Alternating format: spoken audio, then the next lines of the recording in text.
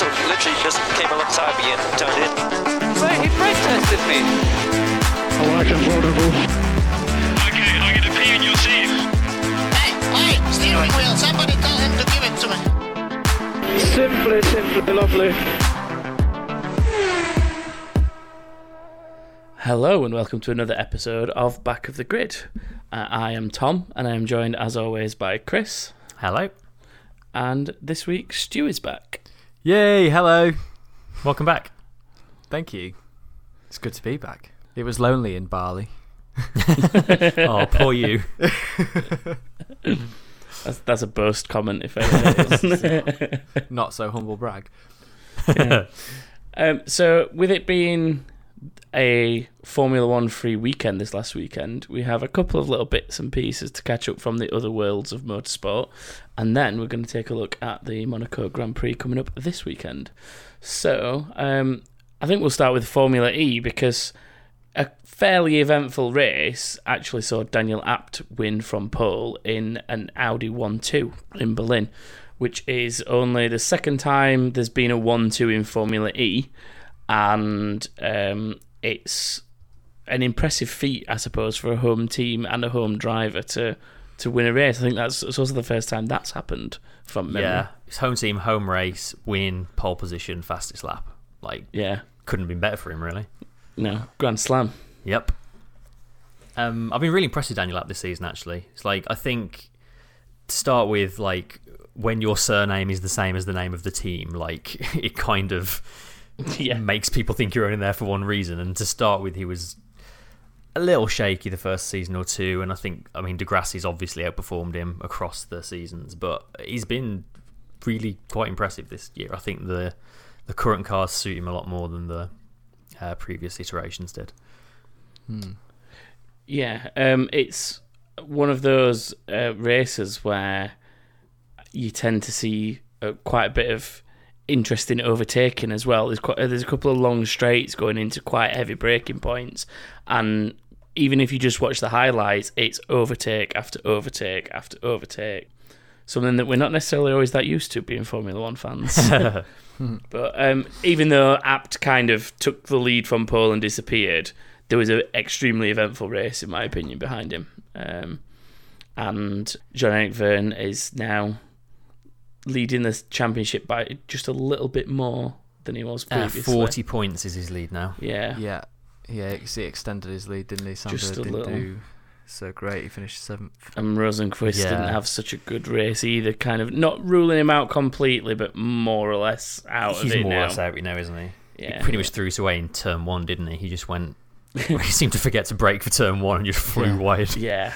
He's lucky that he was at a track where you can run wide, actually. There's not many Formula E circuits where that's an option. Yeah, it's quite a cool track, the Berlin. It really is, track. yeah. It looks like an actual racetrack as opposed to a bunch of 90-degree turns. Well, I guess the thing is, because it's built on the old airport, they basically just had a big old blank canvas to stick up barriers to build a track. And the first race they had there, they built a track and sort of it wasn't great. So they went, that didn't really work. Take it all away, come back with a new design. And I guess that's the beauty of that. You can just adjust it as you want because it's just a big flat expanse of airport. We actually talked about this specific race last year, and I remember one thing standing out, and that was the air cannons in the tunnel. Yes. That was a standout feature. And they were gone this year, weren't they? Yeah, they were gone. It was every single lap, wasn't it, last year? They went every time the leader came through, they set the cannons off. Yeah. A couple of fire extinguishers. I don't mind that. I remember we ripped it at the time, and then this year watching it, I was thinking, I hope they've got the cannons. Yeah, me too. That's what Formula One needs. More air cannons and tunnels. Yeah.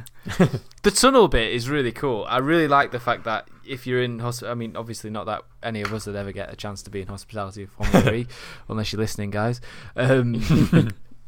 It's really cool that it's sort of a tunnel where you can be in hospitality having a drink and you get to experience the cars that close. Yeah. It's you're in this confined space with them almost. The track goes through the hospitality tent, basically. Yeah. It's mega that. I love that. Yeah, it's really cool. Really cool. Yeah. Turn 1 though, turn 1, big wide entry into turn 1, so loads of different lines into there. And it just makes loads and loads of opportunities for overtaking. It makes like turn 1 in China look short in comparison. It's like, quite they almost long, go full isn't it? circle Yeah. in Berlin. Yeah, I do think they can look a little bit slow around this type of track as well. Yeah, definitely. They the sort of position the cameras didn't make them look quite as quick as they can look. Although that big long wire camera was very cool they have there. I think part of it is to do just as well with the fact that the Formula 1 cameras this year are making the cars look so much quicker than they have in the past. Because I remember last season we were saying that they did a really good job in Formula E of putting the cameras in positions that made the cars look really, really quick, and Formula 1 didn't. And it's almost like that for this race anyway, for the Berlin E-Prix, that sort of flipped on its head a little bit, and it feels like the cameras were a bit too wide here, and the cars were looking a bit slow compared to a Formula 1 car. So just an interesting point, really. Anyone who is interested in following the Formula E, the next race is another new one, which is Zurich, and that's in about 3 weeks' time now, 10th of June. So, depending on when you listen to I've this. actually seen the circuit for that I one. haven't, No, to be I haven't. perfectly honest with you. I haven't looked either, or I've not seen anything on it. I've seen that it's Let's sort take of it's two very long straights and then sort of Okay, a I've just found a picture twisty and streets bit. It's not the most exciting one I've ever seen, I'll be honest. Is it more exciting than the Miami Grand Prix? It's not dissimilar, actually. Hang on. It looks a little. It almost looks like a street version of Monza to me. This It does a little bit, doesn't it? like with the square. It's Monza with square corners. Yeah. 90-degree corners. Actually, that it has like got a backwards parabolica, hasn't it? Yeah. A slightly tighter one, but even so. Yeah. Yeah. But I believe I'm right in saying if Verne wins in Zurich, he will take the championship. I think. I don't think he'll be able to be beaten after that. At the moment, he is 40 points in front with 3 races remaining, and it all varies in Formula E because you do get points for pole and fastest lap, don't you? You get the extra points, so it can swing based on that. I can't remember. Is it 25 for a win still in that? 20. It's 25 for a win, 3 for pole position, and 1 for fastest there lap. you go. I believe. Yeah, but that'd make correct, sense because Abt for his little Grand Slam this weekend got 29 points. Yeah, so that that makes sense. math There you go. does make sense. Good math, quick maths. We're also about to have the first championship where Renault doesn't win the constructors because Yes, Renault have Audi. won every season so far. No, Techeetah are It's a cheater. quite a way ahead. Yeah. Techeetah have been amazing this season. Like Yeah. for a privateer, they've really impressed. Yeah, and they're quite a way in front of. It's a little different when it's constructors, but it's like they're about 44 points in front now, I think. Yeah. So, yeah. Yeah, 205 points for Techeetah. Audi 40. What was it? What did you say? 30. It's 44 in front. 44 behind. Sorry, Audi. This episode, I'm not going to be able to do much maths because I've just travelled for 40 hours to be here today. That's not a joke. So forgive me, listeners. This is probably also going to be the first Formula E season that doesn't go down to the final race as well, because every previous season we've had like a final race shootout for the championship, but Verne's sort of been done with that. Yeah, he either needs. Well, it needs either him to have a bad weekend or two and Bird to have good ones. Yeah. Or it's not going to go down to the final race. Yeah. Which is a shame in a way, but. It could, it's motorsport though, it could happen. Oh, yeah. It's about time John-Eric Verne won one as well, to be honest, because he's been fairly solid. He's been there or there. Like there's that kind of like him and Bird and sort of a few others who have always been there or thereabouts, and they've got like picked up wins here and there. So. And the car's finally with him. A bit like what Buemi had with the Renault. Yeah, definitely. So speaking of Buemi, where's he? Had a shocking season, haven't they, fifth Renault? or something. Down in 5th. Yeah. He got absolutely elbowed out of the way into turn 1 by... yeah, he really did. I think it was Jean-Eric Verne, actually. Yeah, it might have been, actually. Proper elbows out, bumped his front wheel into his side pod. Yeah.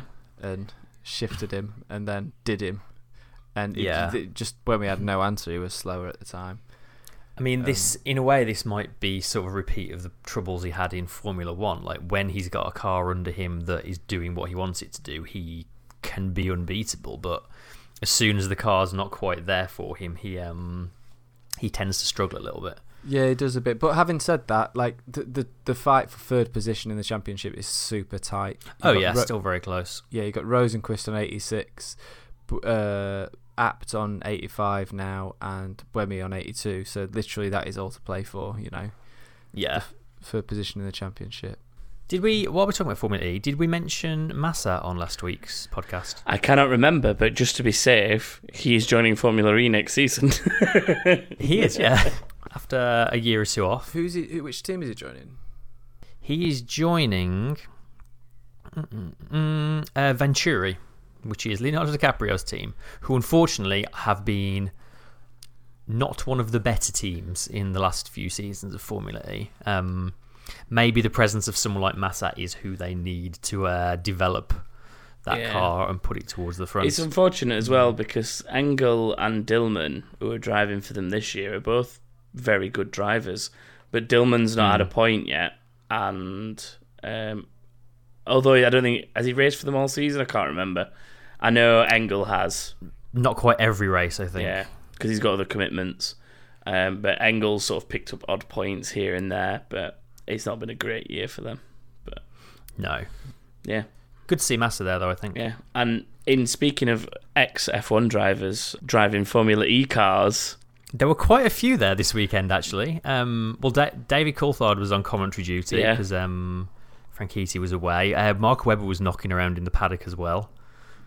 But Nico Rosberg actually drove one of the cars. Next year's car. The new car. The Batmobile. Yeah, the Batmobile. And nearly binned it. Yep. Yeah. Well, he had I think it was on Friday, he got to drive it around the streets of Berlin for a little bit. Which is particularly good because they didn't bother closing off the streets. He was just like driving around while there was still traffic and doing donuts in junctions and stuff. I love that about Formula E. They just go for it. They don't mess around. Yeah. They don't need to close it. Just drive it. You have to wonder if they even asked permission. Yeah, you do, don't you? Like, they probably didn't. Like, they probably just thought, no. Oh, just if you see any police, just pull over and we'll explain a way out of it. Yeah. This is Nico Rosberg. But your car is not road legal, sir. Yeah. Being a German Formula One driver in Germany, Formula One world champion driving a Formula One looking car in Germany, probably, if anyone's going to get away with it, he's the right guy for it, isn't he? Yeah. And then Saturday, he got to have a drive around the actual Berlin Ypres track. And he didn't mess around, did he? No, he was pushing, wasn't he? He was really pushing. Like, he had like a lap and a half of like getting his eye in, and then he just went for it. And they had like the radio open. You could hear him like asking how to adjust the brake balance and stuff because he had a massive lockup at one point and nearly stuck it in the wall. Yeah. Oh, that was really tight. He said it was the first time he'd basically been in a single-seater race car since he won his F1 championship. You could tell. Yeah. It looked like a real handful as well, though, the car. Because obviously there's not really... Not an awful lot of setup work would have gone into making that car work for that track because it's just a demonstration vehicle, isn't it? It's not. I imagine like mechanically, it's probably not quite where the teams will get them to when they're running. Oh, completely, yeah. In anger, next season. Yeah. So it did look It looked like he was driving on eggshells, basically. Like he had a few not warmed moments. up at all. Yeah.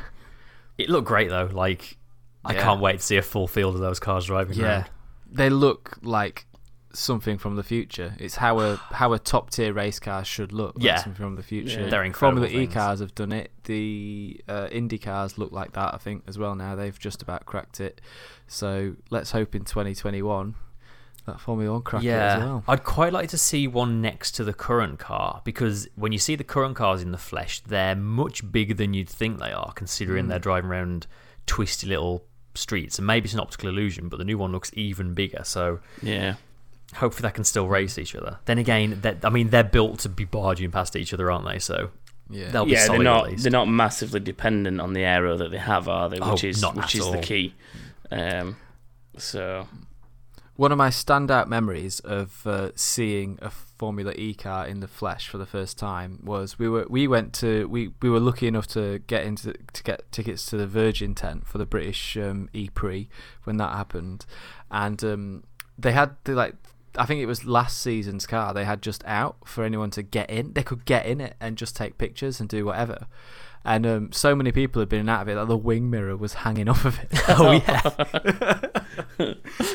But the level of access you get at Formula E races is next level. Like, I recommend going to one because you get so much closer to a proper top tier race car than you ever would in Formula 1 or even in World Endurance, and you do get close to them there. I really hope we get another UK round sooner rather than later. Yeah, me too. I mean, there's a rumour that Birmingham is going to be on the list. The new mayor of Birmingham is very much pushing for Birmingham's host around, which I'd be chuffed about because people of the world come to Birmingham for a race. Yeah, we can all go to the race and kip on my dad's floor or something afterwards.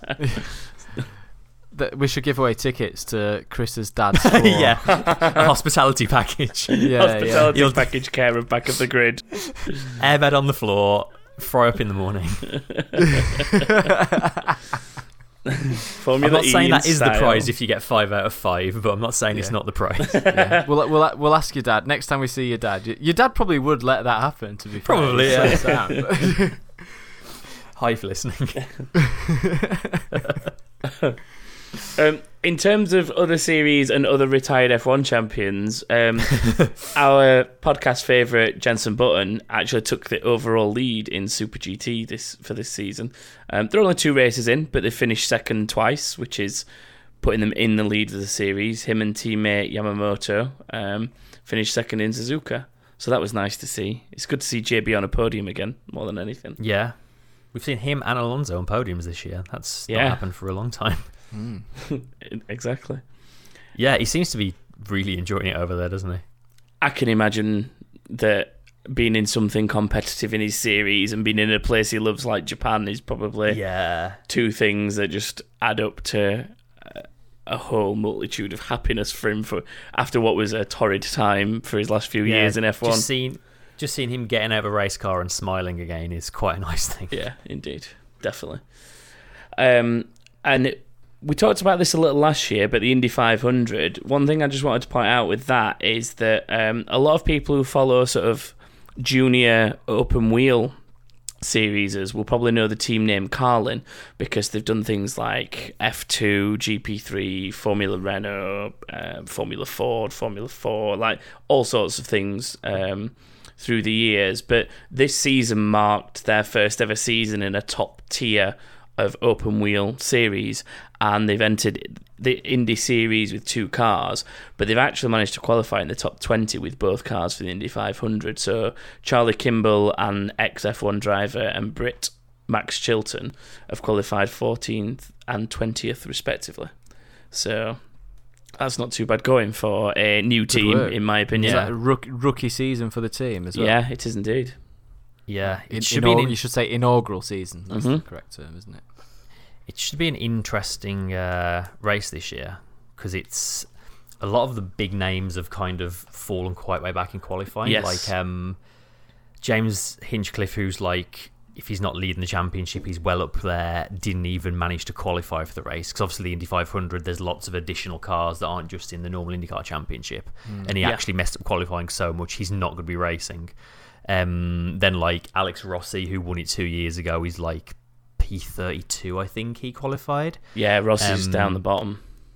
But then you got people like you say, the Carlin's doing well, and like Danica Patrick's come back for like one last like final hurrah before I think she retires, and she made it through to the I think she's like the top 10 she managed to qualify. She's certainly high up, so nice. Could be an interesting one. It's going to be one to watch, this one, because word has it that the draft effect in these cars that they're running Indy is really, really powerful. So for those that don't know, I mean, probably most of you do know what a draft is, but for those that don't, it's when you're behind a car and you're in the slipstream of it.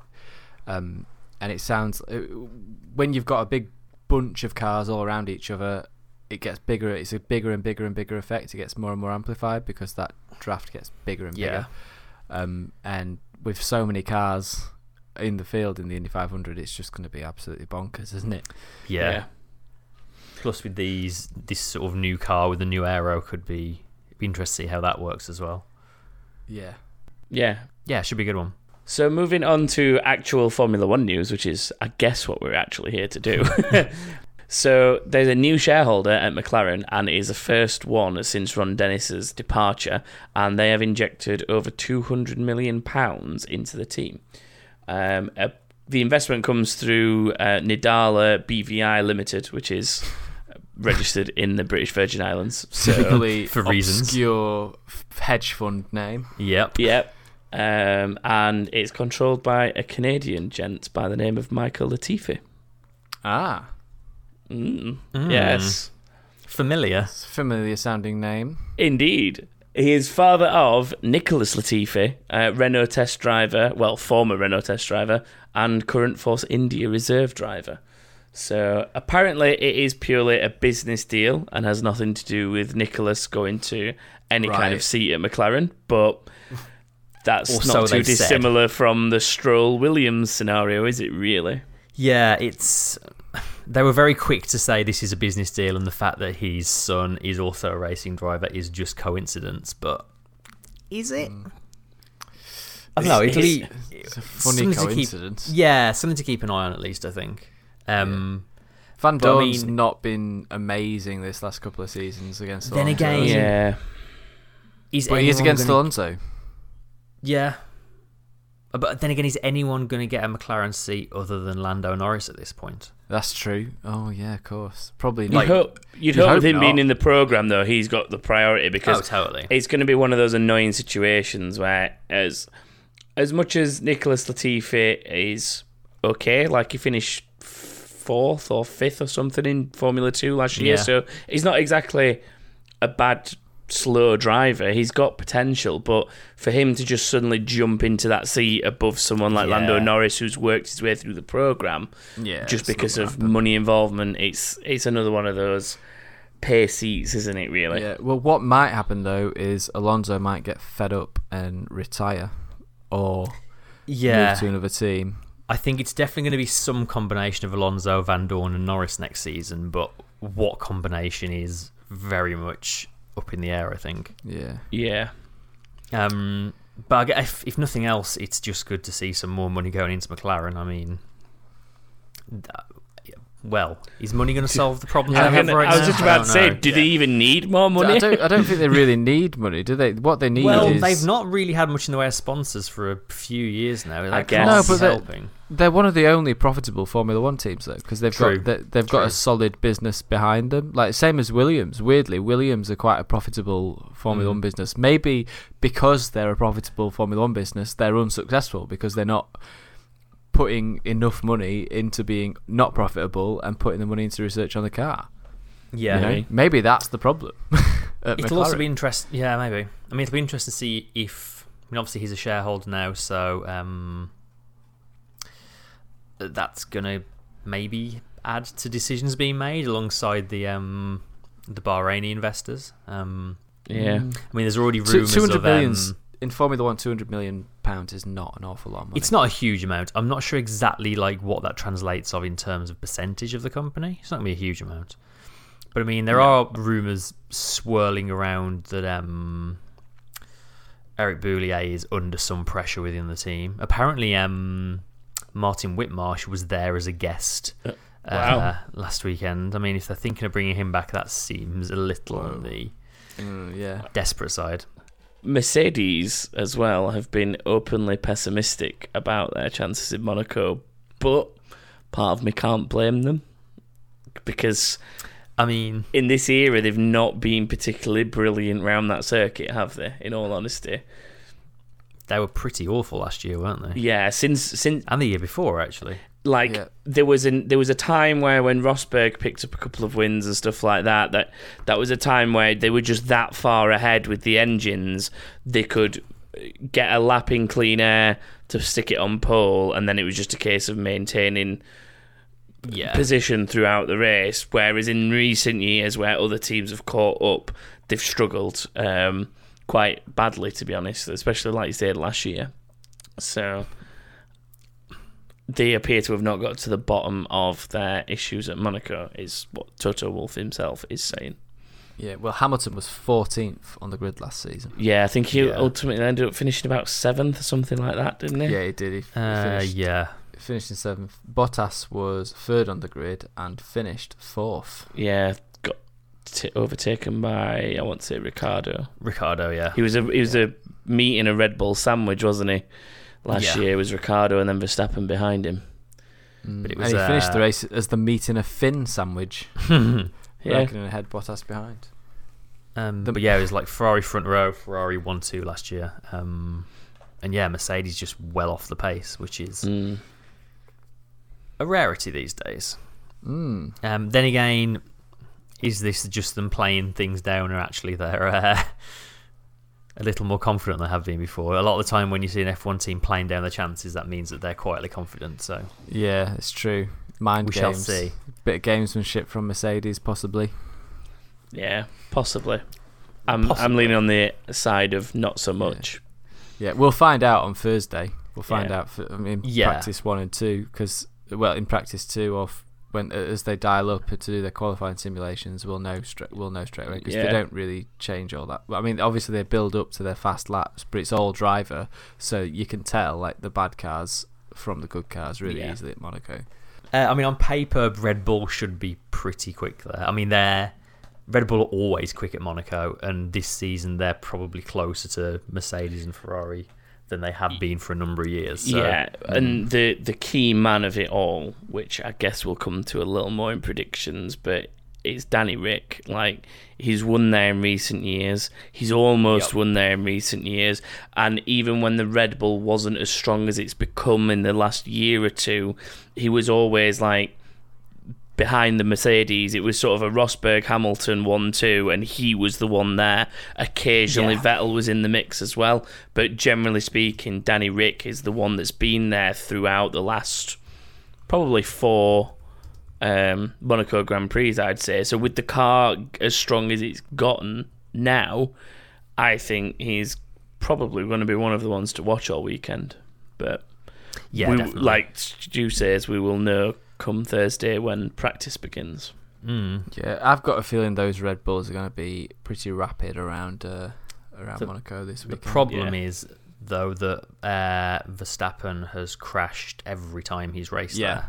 Yeah. In fact, I think he crashed Friday, Saturday, and Sunday last year. Yeah, Ricciardo's your boy for sure. Yes, definitely. Yeah, definitely. If he can avoid crashing into his own teammate. Top tips from the people not leading the prediction league. Yeah, I know, right? Yeah. Although I am leading the official Formula One. What's it called? The Dream Team Fantasy Team. Dream Team Fantasy League. Team, that's it. Yeah. 301 points. Oh yeah. Is there only us 3 in that though? Yeah. No, there's other people in ours now. What? Oh, is there? Yeah. Hello, friends. Anyone People have else? joined. Anyone People have else who joined. has Let me just joined get the it on back of the screen. grid No, I league? missed that. The problem there is, Stu, you did not have Grosjean, and me Yes. and Tom did have Grosjean, and that was basically our But undoing. basically, we now don't have Grosjean, That's not a problem. Not having Grosjean. Grosjean is the problem. and now he's where is gone. it? So who do you think is going to be good? Who else do you think is going to be good at Monaco? I'm looking forward to seeing how the Saubers get on. Like, they've had like decent pace this season anyway, and I think a place like Monaco is somewhere where a sort of smaller, slower team traditionally can sometimes do well. Yep. So maybe a 3rd race in a row for points for them. Fingers crossed for a decent Leclerc finish, in my opinion. In his own backyard. Yeah, it'd be nice. What about his French compatriot Gasly? I mean, he won there in F2, I think, didn't he? Yes, I want to say he Yes, did. he did. I know Leclerc believe. didn't, because I checked that earlier. Yeah, one of the few places Leclerc didn't win in F2. Yeah. But I'm pretty sure Mr. Gasly did. And Gasly's teammate Hartley. Now he's got a lot on his plate this weekend, hasn't he? Yeah, I've seen more rumours like swirling around that they're going to replace him after Monaco. How much truth there is to that, I don't know. It's very much rumour. it seems harsh to replace someone after Monaco because it's such a lottery of a race anyway. Personally, I don't think he's been performing in a way that warrants him being replaced.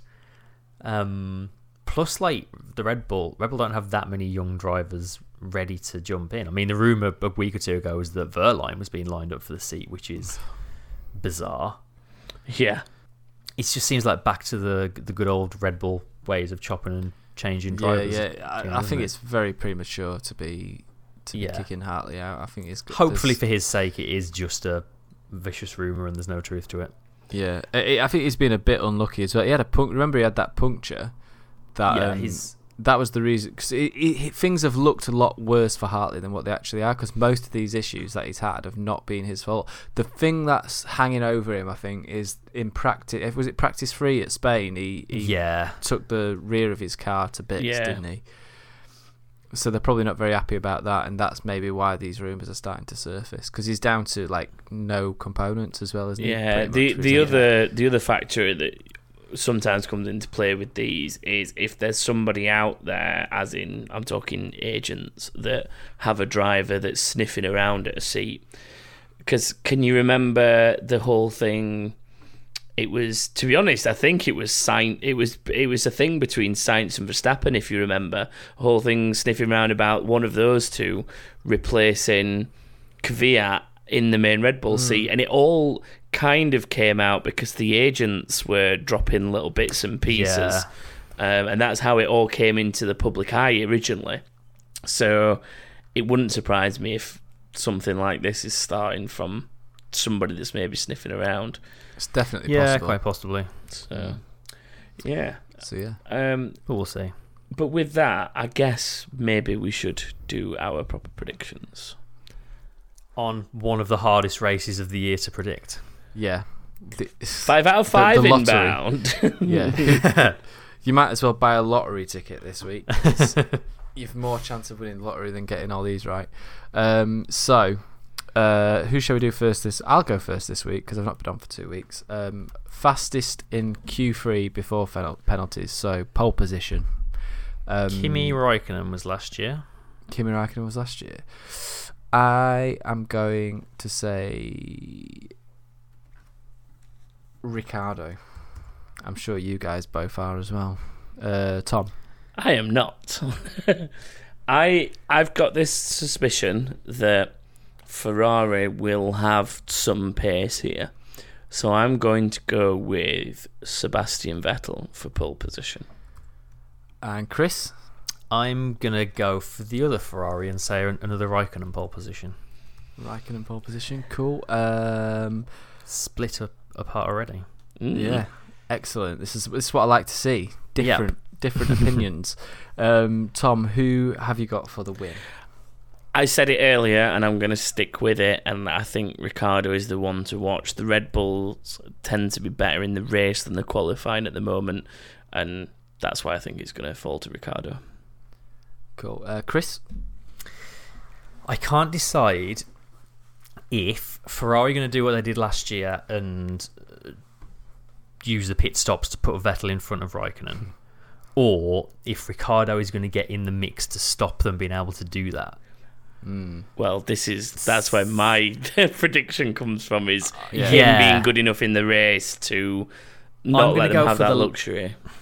I'm going to go for the latter, and I'm going to go for a Raikkonen win, because Ricciardo will be second, which means they won't be able to do some cheeky swaps for Vettel. Ah, interesting. Okay, that's interesting. So, Chris, you're Raikkonen win. Double Raikkonen, yeah. Double Raikkonen. I am going to say Ricciardo for the win, because I think these cars are just too hard to make passes with around a circuit like this. Bearing in mind, I earlier, just to refresh my mind, watched last year's race highlights, and the highlights were as follows: the start, the pit stops were for Vettel, Raikkonen and Ricciardo, and then Jenson Button flipping Pascal Wehrlein. That was the highlights of and then Marcus Ericsson crashing into the barrier behind the safety car.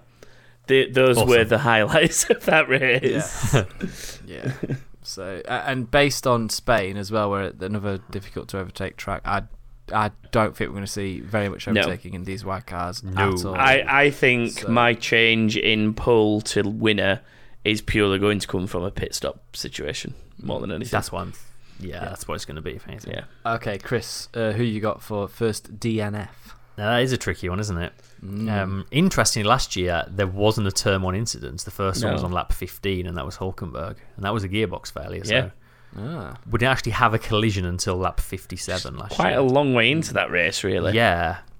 Yeah, I think just the cars are so wide now that it's hard for them to even get alongside each other to go for a move and cause a collision in the first place. Yeah. Without going to the back of someone. There's an obvious choice here, and I don't know if I should go for it or not. Oh no! Go on, what are you gonna do? Oh no! I know what he's gonna say. Go on. It's Grosjean. Yeah, I knew you were gonna say that. That's so harsh, but I was thinking it as well, so I'm gonna go Grosjean. Oh goodness, I've got two. So you're both going Grosjean. Yeah. Tom. Well. I'm just gonna go with the other Haas and say Magnussen. Magnussen's been good though. I don't think Magnussen. But I feel that's. Mate, are you sure you're gonna go with that? Yeah, he's been very close to taking other people out, and on a circuit this tight, I think it might come to a head this week where he does wipe himself out or somebody else. So yeah. He has been sailing very close to the win this last few races, hasn't he? As good as he's been in terms of his results finishes, he's had some very close calls the last couple of weekends. Okay, number of finishes. Last year, only 13 finishes. And only 2 of those were from collisions with other cars, and 2 of them were accidents. So I don't know. I mean, 2 that say collision damage, 2 that say accidents. You'd assume that all... Oh no! I guess accident is crashing all on your own, and collision is hitting somebody else. Yeah. Oh no! Actually, 15 officially classified last season. Yeah, but only 13 actually finished, which is what we care about. Tricky one, isn't it? Yeah, I think I'm going to go 14. No, I'm going to go 15. 15 finishes. Tom. Well, I dug back an extra year, and there were 7 retirements the year before as well. Whoa. So... There were a lot more cars on the track then, weren't there? Yeah, but there were still 7 retirements. There was only two extra cars. So it's 15 finishes with 7 retirements. So... I'm going to go with the 7. 7 retirements. So what's that? That's 13 finishes, sorry. 13 finishes. Yeah, I've got to do it the other way. You're asking me to do maths. I warned you early in the episode. Sorry. Don't make me do any maths. I think I'm going to go 13 as well. That's what I had in my head. 13. Okay, and then we need a random driver, please, Chris. Drum roll, please. That I can do for you. We've had some pretty top names so far. Ocon. Ooh. Ocon. Oh, I was really hoping for Ricciardo. Esteban Ocon. This is a hard one. And Tom, you are first. It's difficult. He's not too bad around the street circuits, though, is he? When he keeps his nose clean. When he's not got his teammates. Yeah. 7th. 7th. That's a solid prediction. That I think. Chris, what's yours?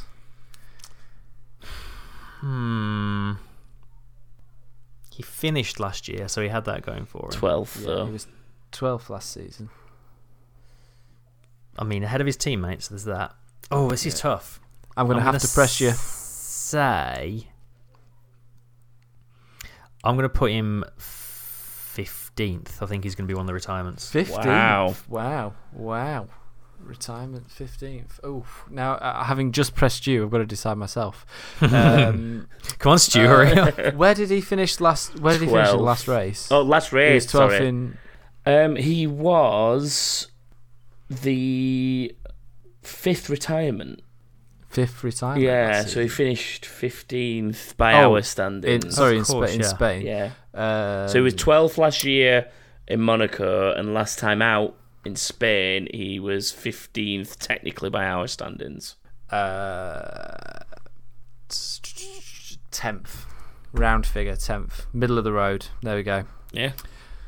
So that's the predictions done. You can submit your predictions at backofthegrid.com. There's a prize every week for anybody who gets a clean sweep, as well as a prize for the season champion. Yeah, and I think that covers it for this week. So please remember to like, share and subscribe through whichever means you choose to listen to us, so iTunes or Podbean or Acast, whatever it may be. If you want to find us to talk to us, you can do so by heading to Twitter, which is Back of the Grid F1. You can find us on Facebook by just simply searching for Back of the Grid, and you can find us on Instagram at Back of the Grid. There's also the website, which is backofthegrid.com, as Stu already mentioned, where you can contact us through the Contact Us form and obviously sign up for the Predictions League. It is never too late because of that weekly prize. If you're interested in following any of us personally, I am TomKing89 on Twitter, Stu is Stu_PX, and Chris is TNMChris. So that is it for this week, and I guess we will see you after the Monaco Grand Prix. Bye. Bye. Bye. It's an awkward goodbye. I was waiting for Chris to come in. Go on. Wait, I'll do the music now. Play us out. Come on, let's go.